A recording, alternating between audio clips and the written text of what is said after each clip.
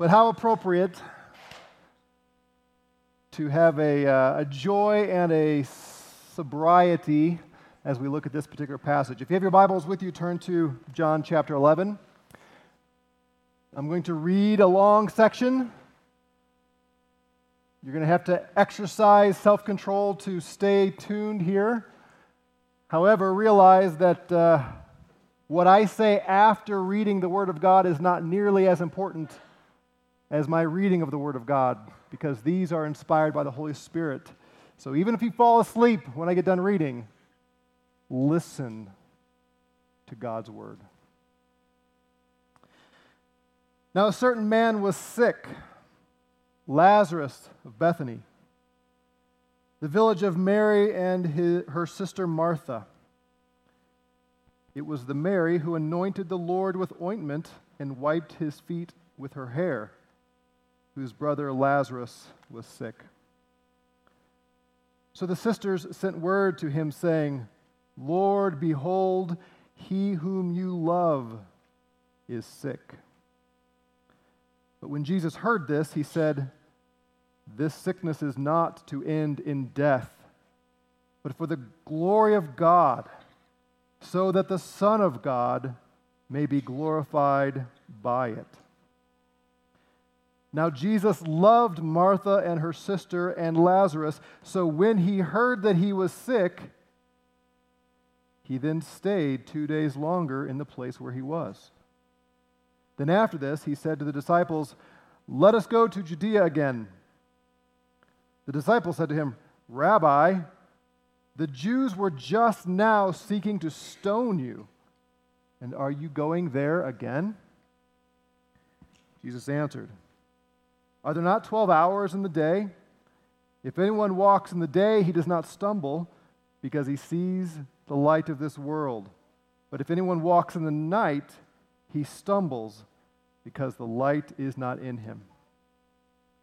Then he said, and after that he said to them, Our friend Lazarus has fallen asleep, but I go so that I may awaken him out of sleep. The disciples then said to him, Lord, if he's fallen asleep, he'll recover. Now Jesus had spoken of his death, but they thought he was speaking of literal sleep. So Jesus then said to them plainly, Lazarus is dead. And I am glad for your sakes that I was not there, so that you may believe. But let us go to him. Therefore Thomas, who is called Didymus, said to his fellow disciples, Let us also go, so that we may die with him. So when they came, he found that he had already been in the tomb 4 days. Now Bethany was near Jerusalem, about 2 miles off, and many of the Jews had come to Martha and Mary to console them concerning their brother. Martha, therefore, when she heard that Jesus was coming, went out to meet him, but Mary stayed at the house. Martha then said to Jesus, Lord, if you had been here, my brother would not have died. Even now I know that whatever you ask of God, God will give you.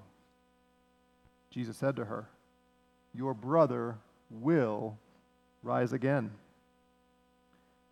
Martha said to him, I know that he will rise again in the resurrection on the last day.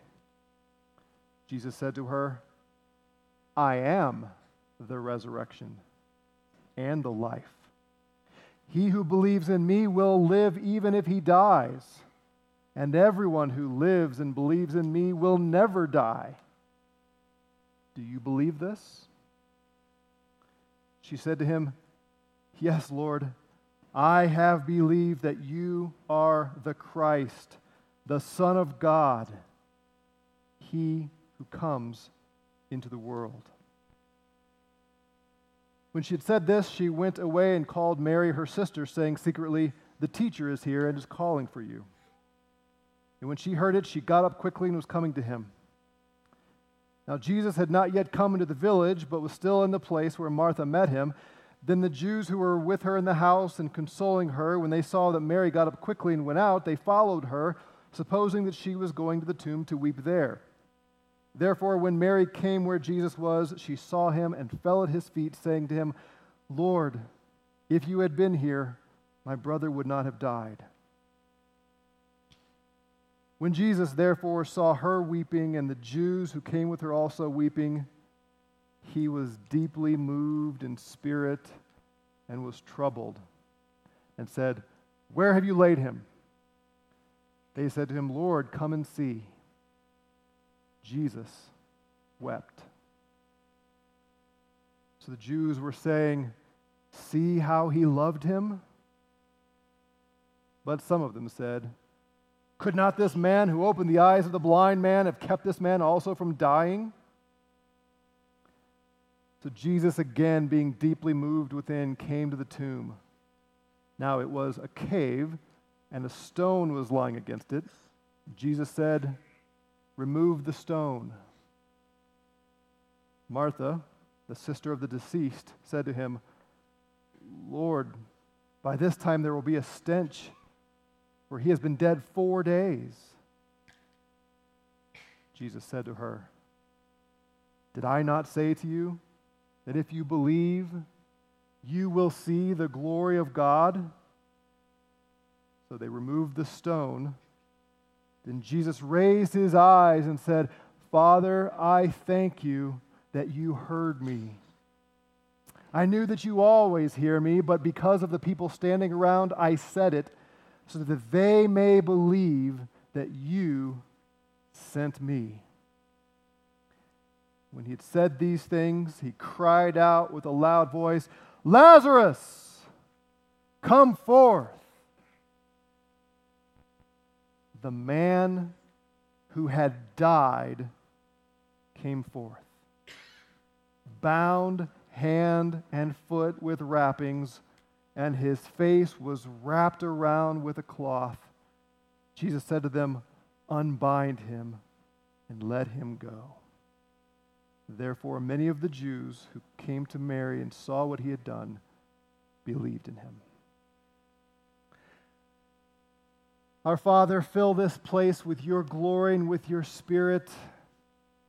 Many of us who grew up in the church, we know this account, but capture our heart again. Not just with the truth of Lazarus, but more importantly, with the truth of your Son, Jesus, in whose name we pray. Amen. So from this point forward, every time I read this passage or hear this passage, I'm going to have a little girl's voice in my head. A few weeks ago, as you know, Krista and I and Dan and Eric were at Florida for General Council. We've talked about that. I remember the clip that I played of the guy a few weeks ago reading the story of the blind man. Very dramatic reading of that section. Well, he read this section as well. And it was great. And at one point, when he got to that climactic moment, when Jesus cries out, Lazarus, and this guy filled the hall. Now, this is a convention center, right? So there's thousands of people in there and lots of space in the back. And moms with little kids take their kids back there. We used to do it when our kids were younger and let them run around. And as long as they're not making a lot of noise, they can kind of do what little kids do back there. So this little girl was prancing around in the back, just having a great time, but very well behaved, very quiet. And the whole place is just captivated by this guy reading this text or reciting this text. And he said, Lazarus! And this girl goes, Lazarus! The whole place heard her, and the guy caught himself, and he stopped, and he smiled, and then you could tell he quickly got back into character because he was about to lose it all. So from now on, I'm going to hear this little cute voice going, Lazarus, whenever I read this. And I just wonder, no doubt there were little kids around during the scene. I just wonder if maybe, in the midst of all this heaviness and this seriousness, if there's this little girl said, Lazarus, in mocking of Jesus. It was precious. The story of Lazarus, you know this. If you were raised in the church, you've been a Christian very long, if you've ever read the Gospel of John, you can't read this account without being stunned by the fact that there was a man who died who came walking out of the tomb again. But the story is not about Lazarus. If you leave here today thinking about Lazarus, I have failed you. Because this story, like every other story in the Old Testament and the New Testament, is about the Lord Jesus Christ. And we're going to see that so clearly in this text. The setting, as I read, Lazarus, Mary, Martha, these were very close friends of Jesus. Does that stand out to you? Do you realize that even the disciples are not described with such affection? But here, this is the one Jesus loved, this man Lazarus, very close friends. And Mary and Martha, you can tell by the interchange here, these were not just followers of Jesus, these were very close friends of our Lord. And now Lazarus comes down with some kind of illness, and he's about to die. So Mary and Martha do what all of us would do. They send word to Jesus, who's a couple days away, saying, our brother Lazarus, your good friend Lazarus, he's knocking on death's door. What's the expectation? Jesus will come and he'll heal him. Jesus has been healing others. Of course he's going to heal his close friend. That's the expectation. But did you catch how the story is told here by John? It says, when Jesus heard, this is verse 4, when Jesus heard that Lazarus was sick, he made this statement to his disciples. This sickness is not to end in death, but for the glory of God, so that the Son of God may be glorified by it. Like every other situation, every other story, this disease that Lazarus has is to glorify Jesus. Now, we've been here already in the Gospel of John. Remember, a few weeks ago, we looked at the man who was born blind. And we talked about how this man lived, we don't know exactly, but 18, 20 years, never being able to see anything, completely blind from birth. It's not like he lived his life for a while and then his eyes started deteriorating and he became blind, so that at least he had memories of what he saw. No, this man was born never having the ability to see anything. And the disciples asked him, Lord, was it his sin or his parents' sin that is the cause of his blindness? And Jesus said, neither. This man was born blind so that I could come and display my power and my glory. And remember, we talked about Job in that message. How Job has good life. Everything is going his way. He sang the song, no doubt. Everything's going my right. Sing that day in and day out. And then suddenly everything is taken away from him. He doesn't know why. He has no clue. What we know that he didn't know was there was a dialogue going on in heaven between God and Satan. And God turned Satan loose and said, do whatever you want to do to my servant Job. Job didn't know any of that. From his perspective, life is good and now it's not. Why? So that God could display his glory. And we talked about how as much as we think the story being told is our story, it's not our story. We are simply the supporting cast for the main character of every story, and that's Jesus. The Scripture has to remind us of this over and over again because we so naturally shift into the mindset that the story, the big story, is my story and your story. It's not. But we live in a culture that tries to convince us it is. I mean, think about what's going on in the political landscape right now. You've got one side of the aisle that is so wrapped up in making sure that you know it's all about you. It's all about you. Everything's about you. Your ethnicity, your background, your race, your preferences, whatever. If anybody is daring to say you shouldn't do something or not give you what you want, then you should throw a fit, you should sue somebody and raise a big stink. Then we got the other side of the aisle that's saying, no, it's not all about you individually, but it's all about you as Americans. America is the end-all, be-all. We can very easily get swept away into nationalism. And Jesus, reigning from heaven, says, you're both wrong. It's not about you as an individual, and it's not about any nation on earth. This universe exists for the glory of Jesus Christ. And to the extent that we ever lose sight of that, we're committing idolatry. Everything is about Jesus. This situation with Lazarus is so that Jesus can be glorified. That's what he says. He says to his disciples, this is not going to end in death. It's going to end in my glory. Then, I read this on purpose a certain way to try to draw it out, and I don't know if you caught it, but verse 5 says, now Jesus loved Martha and her sister and Lazarus. He loved these three people. What's the first word of verse 6? So. Most of your translations say so. One of your translations says yet. The Greek word is therefore. Now imagine this.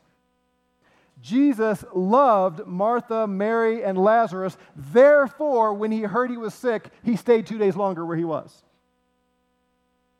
Does that make any sense to you? So someone is dying and you have the antidote. Someone you love is dying and you have the potion that will heal them. And out of love for them, you go the opposite direction instead of showing up and giving them the antidote. What kind of friend is that? What kind of Savior is that? What kind of love is that? I could come heal you. I'm staying put for 2 more days so that you will die. That's what it says. Therefore, because he loved them. Well, how do we make sense of that? Because there was something more important for Martha and Mary and all of the disciples. There was something more important than Lazarus staying alive. What was more important? That they believe in Jesus.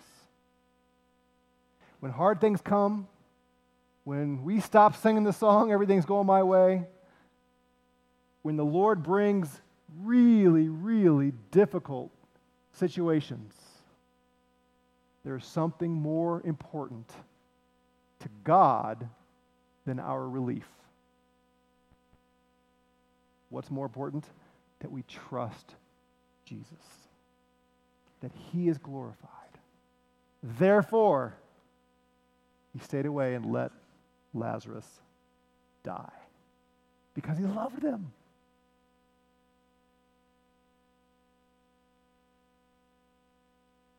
So then he has this little dialogue with his disciples. We're going to go back to Jerusalem now, to Judea area, and the disciples say, Lord, did you forget what happened in chapter 10? They want to kill you there. And Jesus says, basically, this whole business about walking in the light and all that, basically, I'm the light of the world, and it's still daytime. If you walk in the night, that's when you trip and fall, and nighttime's coming. But right now, when I'm here, it's daytime, and we can see clearly. As long as you're with me, it's going to be okay. I'm not afraid to go down there and face them. They can't take me out until I say they can take me out. That's basically the interchange that happens there. He says, we got to go because Lazarus has fallen asleep. And just like we've seen over and over again in the Gospel of John, Jesus says something on the spiritual plane, and they see it only on the purely literal plane. Jesus is sleeping. Lazarus is sleeping. He's sick. That's a good thing, right? He's going to rest up. He'll probably recover. Jesus scratches his head. I know it doesn't say that in English, but in the Greek it's there. He scratches his head. It's like, duh. He's dead. Lazarus is dead. And verse 15, I am glad for your sakes that I was not there, so that you will believe. Again, we think, what? Jesus said, I'm glad I wasn't there to heal him. I'm glad we were 2 days removed and that we waited 2 days longer so that he would die, so that when you see what I do, you'll believe. Do you realize what Jesus is saying here? To show these people and even his disciples his glory, he did not prevent the suffering of Mary and Martha and Lazarus. Mary and Martha had to go through the trauma of watching their brother die. Lazarus had to go through the trauma of dying. And Jesus says, I'm glad I was not there to spare them all the suffering. Because there's something more important than being spared suffering. It's believing in Jesus. So he says to his disciples, I'm glad I wasn't there so you can see what I'm going to do and then you'll believe me. But it's time to go. Let's go. And Thomas, who's later called the doubter, said, all right, guys, let's go with him. If he's going to die, we might as well die alongside. Let's go. So they went. So Jesus came. He found that Lazarus had already been in the tomb for 4 days. That's mentioned twice in this text. Did you catch that? He says it here and says it later. That's important. In the Jewish culture, the rabbis taught that for 3 days after someone dies, the spirit would hover over the body. And there was the possibility that the body could be resuscitated and the spirit would go back in. But after the 3rd day, nobody believed there's any chance of this person coming back to life. And it's the kind of idea, there are stories that are told. My dad used to tell the story of his uncle who died out in a pond. He had a heart attack and died. And for those of you that don't know, my dad was born in 1922, so I know I look great for a 60-some-year-old.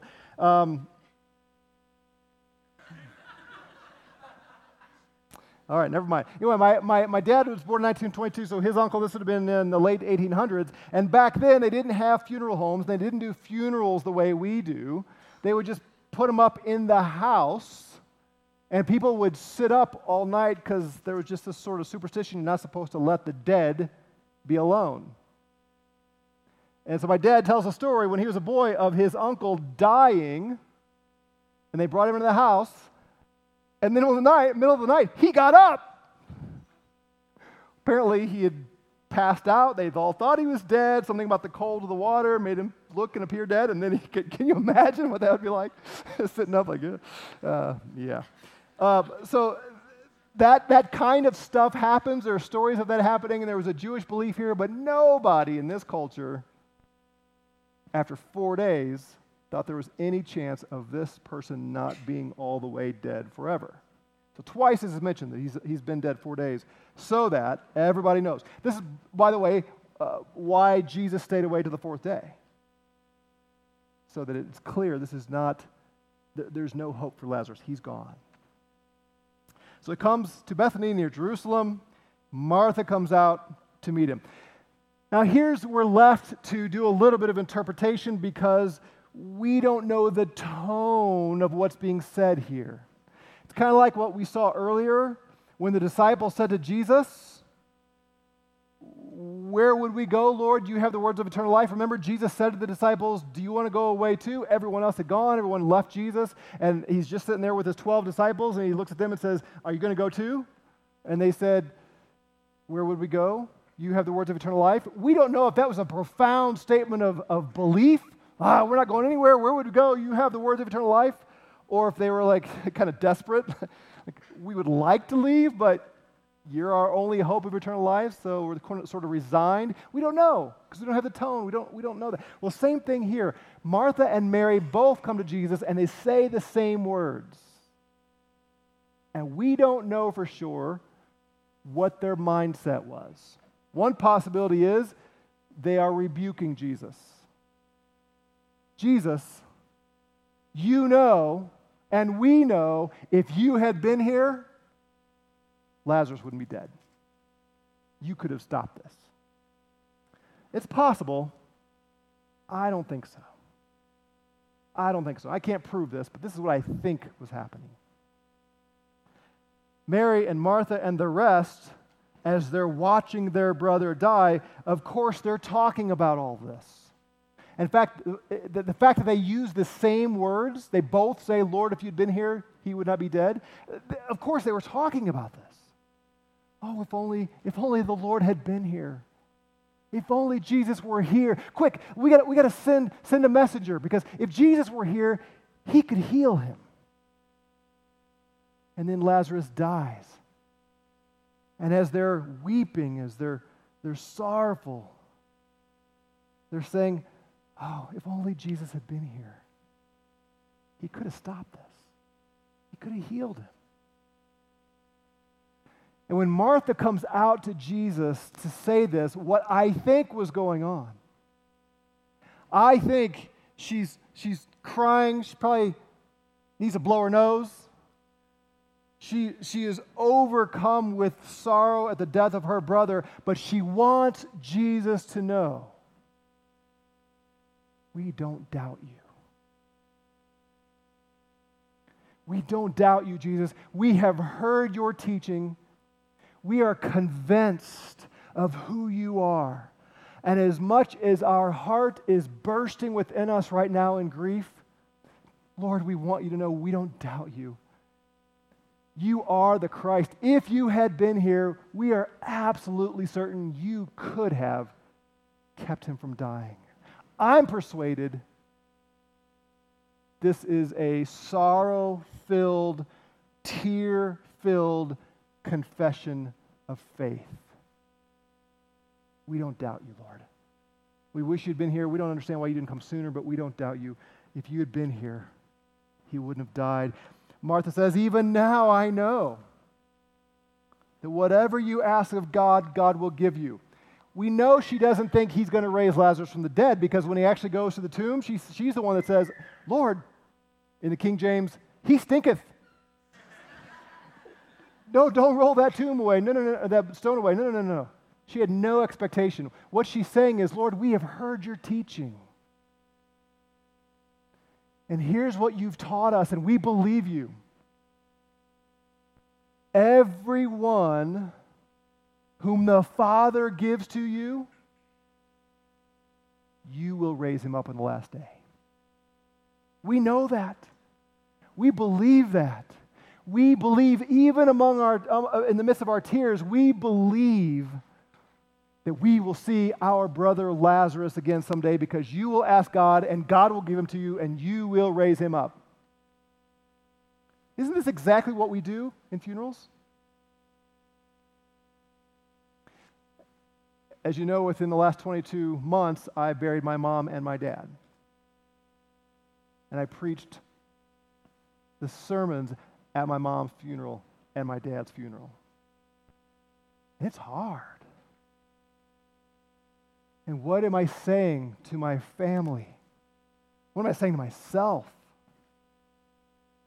As I fumble through words and fight back tears,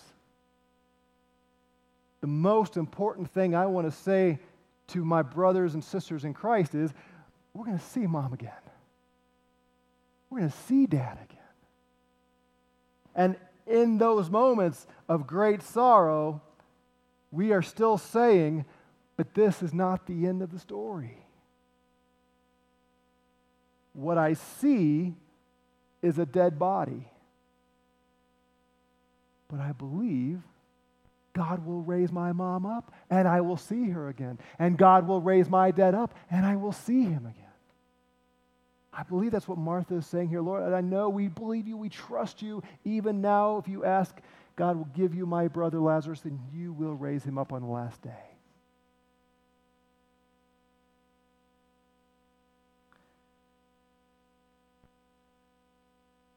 Jesus says, yep, your brother will rise again. Martha says, I know he will rise again in the resurrection on the last day. Now, at this point, Jesus says, yes, that's true. And you're very, very close to the center. You ever play darts? You know, you're throwing darts, and you've got the concentric circles. And so often you hit it almost bullseye, but you're just on the periphery at times. And that's the difference between like 100 points and 50 points. And it goes out from there. Jesus is saying, you're throwing darts here, and you're so close to that bullseye, but not quite. Yes, of course your brother will rise again, but I've got something else in mind.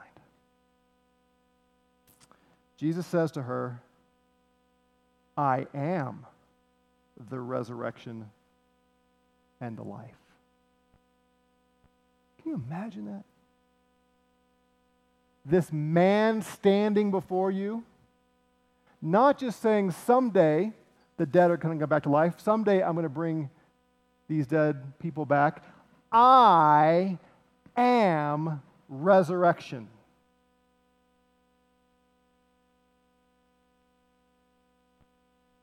That's a big statement. I am life, Jesus said. What does he mean by that? It means I am so closely associated with coming back to life and living eternally that I am that. It'd be kind of like, raise your hand if you've ordered anything off of Amazon.com in the last month. Oh, come on, you know you all have. Prime Day was last week, right? Who's the vice president of Amazon.com? Anybody? That's what I thought. Nobody knows. Jeff Bezos, everybody knows, right? If Jeff Bezos were to get up here and say, I am Amazon, we don't say, yeah, I'll get that. Because he's so associated. He's the founder. He's everything. Facebook. Who's the founder of Facebook? Yeah, Mark Zuckerberg. You all know that name. If he got up and said, I am Facebook, you'd say, yeah, that's fair to say that. And then you have a few other things you'd like to say to him too, right? About our privacy statement. Anyway, when Jesus says, I am the resurrection and life, he's so associated with life everlasting and with resurrection, he can simply say this, I am that, so much so that he says, he who believes in me will live even if he dies. And then he ratchets it up even higher. Everyone who lives and believes in me will never die. Now, the physical, temporal plane, we're all going to die. But Jesus says, because I am resurrection and life, if you believe in me, it's going to be as though death doesn't exist. You will live forever if you're attached to me. Do you believe this, he says? What if he showed up right here and looked you in the eye and said, do you believe this? Do you believe this? Some of you have been through this. When you see your mom and your dad put into the grave, you have to ask yourself the question, do I believe this? Because if it's not true, I never see mom and dad again. If it is true, they're way ahead of me. And I want to get there. Love Martha's response. Yes, Lord. I have believed that you are the Messiah. You are the Son of God. You are the one that we've been waiting for who's to come into this world. In the midst of all of our grief and sorrow, she doesn't doubt who Jesus is. You are the one. But then she just can't take it anymore, and she runs off. Mary, teacher wants to talk to you now. So Mary comes, and she says the same thing. Lord, if you'd been here, my brother would not have died. Again, I think just reflecting on their common discussion, we believe in the Lord. We heard what he said. We heard everything. We've seen what he's done. We don't doubt him. So Mary gets up and goes to see him, and everyone follows her, thinking that she's going to the tomb to weep. Now, there's a huge crowd here. Friends, maybe other family, but also professional mourners. It was required by the Jews in this day that when someone died, you had to hire a minimum of 2 flautists and a professional weeper. If you were wealthy, it would usually be a bigger entourage than that. More, and maybe flute doesn't get it for you. Think bagpipe in our day, right? Bagpipes sort of have that somber, you hear, Amazing Grace played by bagpipes at funerals. It's that feel, that dirge, that the time of mourning. That's what they did, and they would follow around, and there would be professional weepers. They weren't insincere. That wasn't the point. It was their cultural expression of the sorrow of death, and to make sure that they all respected the severity of death, there would be somebody who would weep and wail out loud. But if you had wealth, you would hire more people. Well, we know that Mary and Martha and Lazarus were rich because of the oil that Mary used to anoint Jesus' feet. So this was a large group, and we have no idea, but these were wealthy people.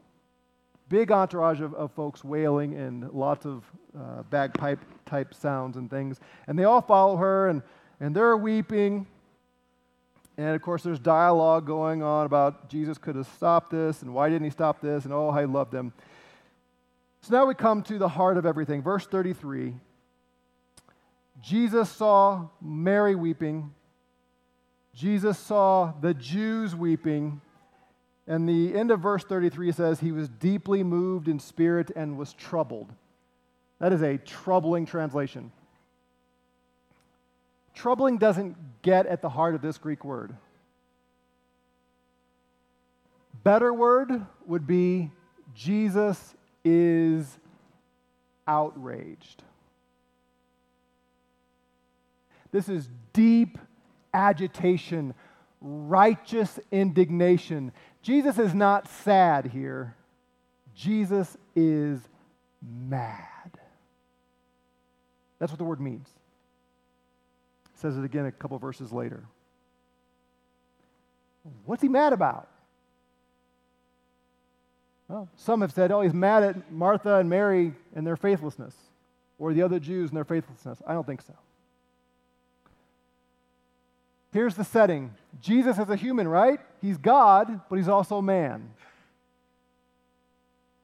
Jesus walks up, and he hears and sees Mary and Martha pouring out their heart and sorrow at the loss of their brother. All of these other people weeping and wailing.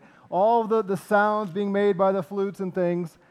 People grieving.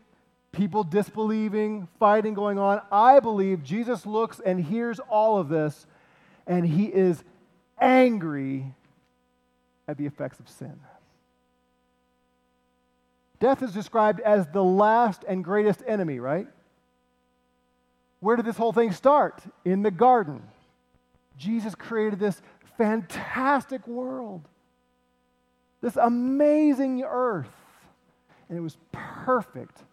And then the serpent slithers up to the woman, deceives her, she leads her husband into sin, and the two of them rebel against God, and death enters the world.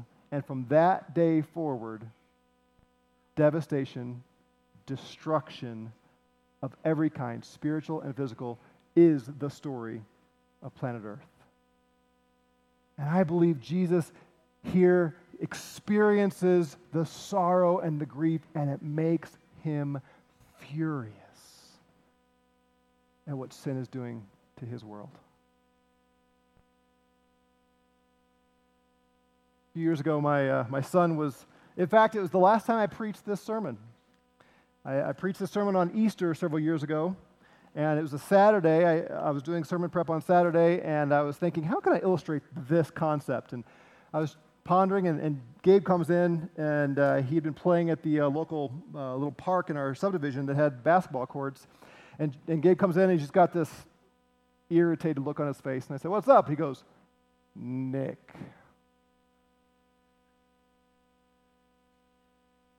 All of you have Nick in your neighborhood. He may be called by a different name, but you have him.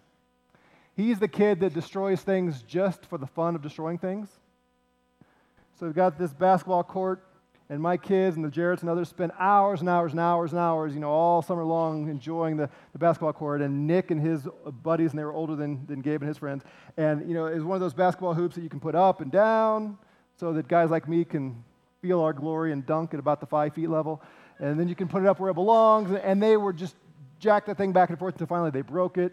And they'd hang on the rims and break the rims. And Gabe had saved up and bought a net to replace the old one with his own money. He'd saved up and put it on there, and then they came and just ripped it down, all for just the sheer fun of destroying things. They got nothing out of it, right? They can't use the basketball court either. This is the heart of vandalism. Vandalism is just doing evil for the sake of doing evil. At least when you steal something, you get something. Children, listen to me. I'm not saying it's ever okay to steal. Don't hear that. But at least there's a return on your investment. There's something you get out of it. Vandalism is just pure wickedness. I like to destroy things. And Gabe's telling me the story, and inside I'm getting angry at Nick. I'm thinking, is there any chance he's 18? I wanted to hurt Nick, children, not in the way you think. Well, maybe the way you think, but I wasn't going to do it. And then I realized, that's the Lord giving me an illustration for tomorrow.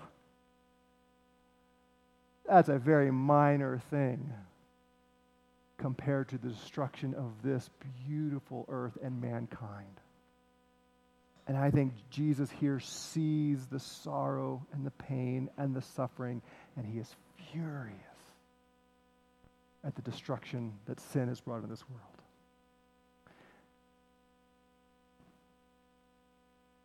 He says, where have they laid him? They take him. Verse 35, everybody who's ever done sword drills, everybody who's ever had to memorize Scripture, we've memorized John 11:35, Jesus wept. It's the shortest verse in the Bible. We love to memorize that one. But don't lose the significance. Jesus is joining the rest in weeping, but his weeping is not out of sadness. He's angry at the destruction of sin. I know for me, at least, there's no way I can fathom Jesus crying over Lazarus in and of himself. I mean, if I had the power to raise my dad out of the casket when we were there at the funeral in January, and everybody's weeping and wailing and crying, and it's a sad time, and I'm like, yeah, but I'm going to raise him from the dead. There's no way I could have cried in that moment. Like, yeah, go ahead, put him in the ground. Put the dirt on him. Yep, I know, here's a tissue, here. It'll be fine. Because I know I'm going to raise him up. I don't think Jesus is weeping over Lazarus. He's weeping over the destruction of all of this. Same word occurs in verse 38. Jesus, again, deeply moved or agitated or outraged, came to the tomb. He says, remove the stone. And Martha says, no, Lord, it's going to stink to high heaven here. It's been dead for 4 days. And Jesus said, did I not say to you that if you believe, you'll see the glory of God? Now let's be real here for a second. If Jesus showed up to your house this afternoon, how many different times would he say to you, did I not say? How many things has Jesus said to you and to me, and we doubt him? And he'd say, did I not tell you? If you read the New Testament, the Gospels, this phrase is on Jesus' lips over and over and over again. Oh, ye of little faith, why don't you believe me? The late R.C. Sproul used to say, Believing in God is easy. Believing God is where it gets hard. Did I not tell you that if you believe, you'll see the glory of God? So they removed the stone. Jesus raised his eyes, said, Father, I thank you that you heard me. I knew that you always hear me. We've already had this conversation, Father, and I know you hear me, but I need to make sure that everybody else knows that you've heard me. Now, Jesus is not doing what we preachers often do.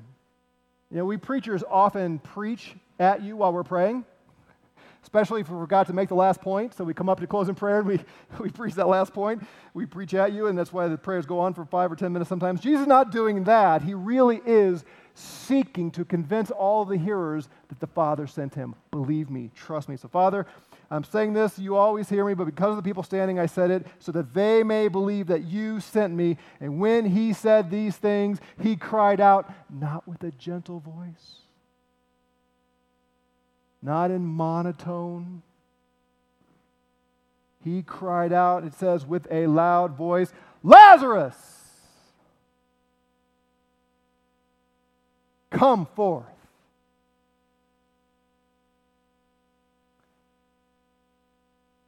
Someone has said it's a good thing that Jesus was specific.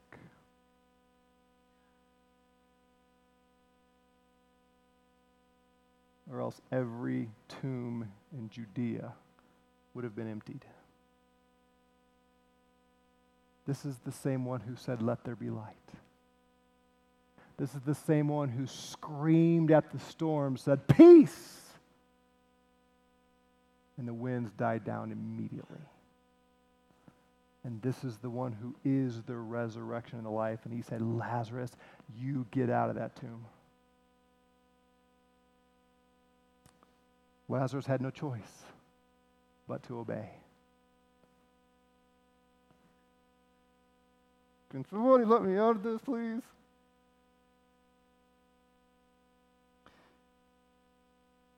They took off the wrappings. Jesus said, unbind him and let him go. Ah, what a story. But here's the thing.